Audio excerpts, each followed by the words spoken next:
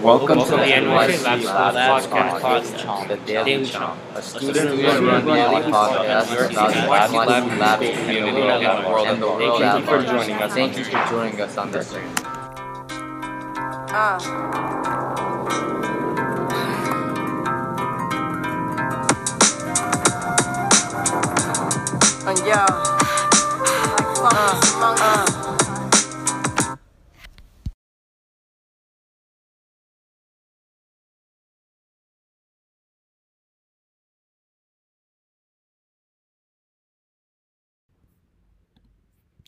Hello, beautiful people. My name is Cole Gushy Nelson, and this is my segment, Old King Cole's Neighborhood Show, where we explore and talk about different neighborhoods in New York.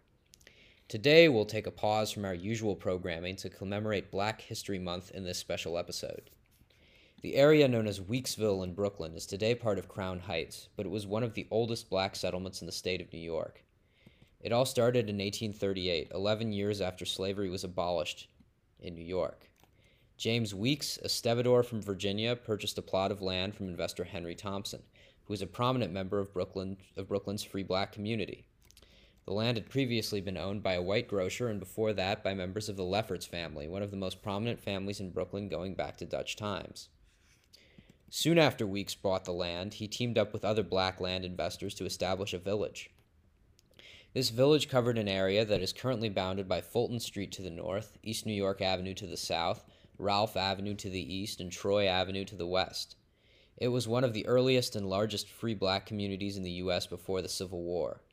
Weeksville quickly became prosperous, with a 1906 New York Age article describing the old house of James Weeks, by then long dead, as handsome. Within 20 years of its founding, Weeksville had over 500 residents, with people who were born nearby, as well as migrants from the South and even 2 African-born residents. Nearly a third of men in the village owned the land their houses stood on. At the time, blacks had to own property and pay taxes on it in order to vote in New York. This therefore meant that the community could make its voice heard in local elections. Weeksville had 2 churches, the Bevel Tabernacle African Methodist Episcopal Church and the Berrien Missionary Baptist Church. It had a school called Colored School No. 2, the first school in America with an integrated staff and student body. Weeksville also had a cemetery and a home for the elderly. The community published one of America's first black-owned newspapers, the Freedmen's Torchlight. Weeksville became a center of black philanthropy in the U.S. The biggest group was the African Civilization Society. It was originally founded to promote emigration of free blacks to Liberia, which, as many of you may know, was founded as a colony for freed slaves from the Americas. However, after emancipation and the Civil War, the organization changed its focus to helping freedmen in the South, recruiting 126 teachers to work at rural schools. It also published the community's newspaper, the Freedmen's Torchlight. In 1863, many blacks from Manhattan fled to Weeksville to escape the New York draft riots, in which an army of Irish laborers in Manhattan protested the draft by looting anything associated with the Civil War, including black community targets.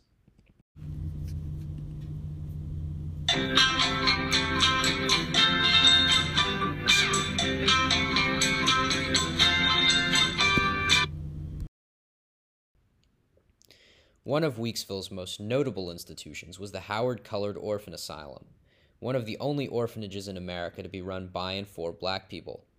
It was founded in 1868 by local Presbyterian minister and African Civilization Society member Henry Wilson, local philanthropist Sarah Tillman, and white General Oliver Otis Howard, who served in the city in the Civil and Indian Wars. It was originally called the Home for Freed Children and Others, and it was a sort of daycare center for the kids of newly arrived black women from the South while they searched for work during the day. Despite its white benefactors, its affiliation with the African Civilization Society, which supported segregation, meant that for most of its existence the staff was all black. The home made a profit by renting the children out to wealthy households as indentured servants. In 1888, due to financial mismanagement, Wilson was ousted, and the home was taken over by a blind preacher named William Francis Johnson. In the 1890s, the previous indentured system was abolished and the home became more focused on vocational education. The school during this time had high-hitting benefactors like Booker T. Washington and Hampton Institute, one of the oldest black colleges in America. In 1902, the home was taken over by the state due to financial mismanagement, and it no longer had an all-black staff. In 1906, the home hosted Oda Benga, a Congolese pygmy who was originally exhibited in the Bronx Zoo's Monkey House before protests from the black community led to his release. The following year held more changes and instability at the Howard Asylum. In 1908, it was renamed the Howard Orphanage and Industrial School, and L. Hollingsworth Wood, a white Quaker, became its president. In 1910, its Brooklyn location was declared unsafe due to unsanitary conditions, and in 1911, the home moved all of its operations, at this time around 250 children, to a 572-acre farm in Kings Park, Long Island, which had originally been owned by a Jewish organization. Howard planned to teach its charges agricultural skills and expand to house upward of 1,000 children at the farm.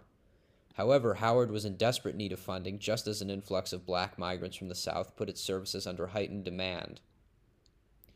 In 1917, a campaign to save Howard was launched by, among others, New York Evening Post owner Oswald Garrison Villard and well-known black activist W.E.B. Du Bois.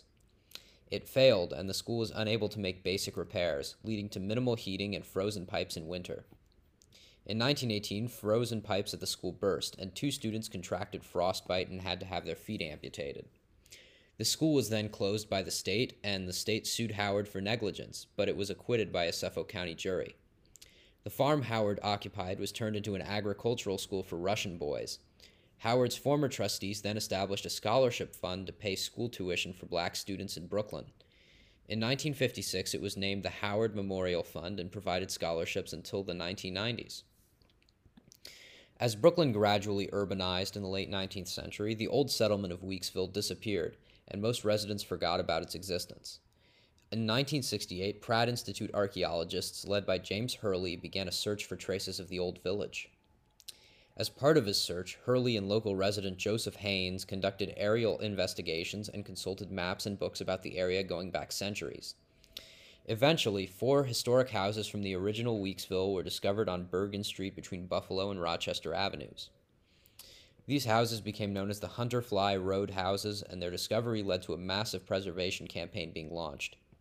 In 1970, Hurley and numerous local activists founded the Society for the Preservation of Weeksville and Bedford-Stuyvesant. They bought the Hunterfly Road houses in 1973 and later renamed themselves the Weeksville Heritage Center, rehabilitating the houses through much of the 80s and 90s. In 2005, the Weeksville Heritage Center opened to the public.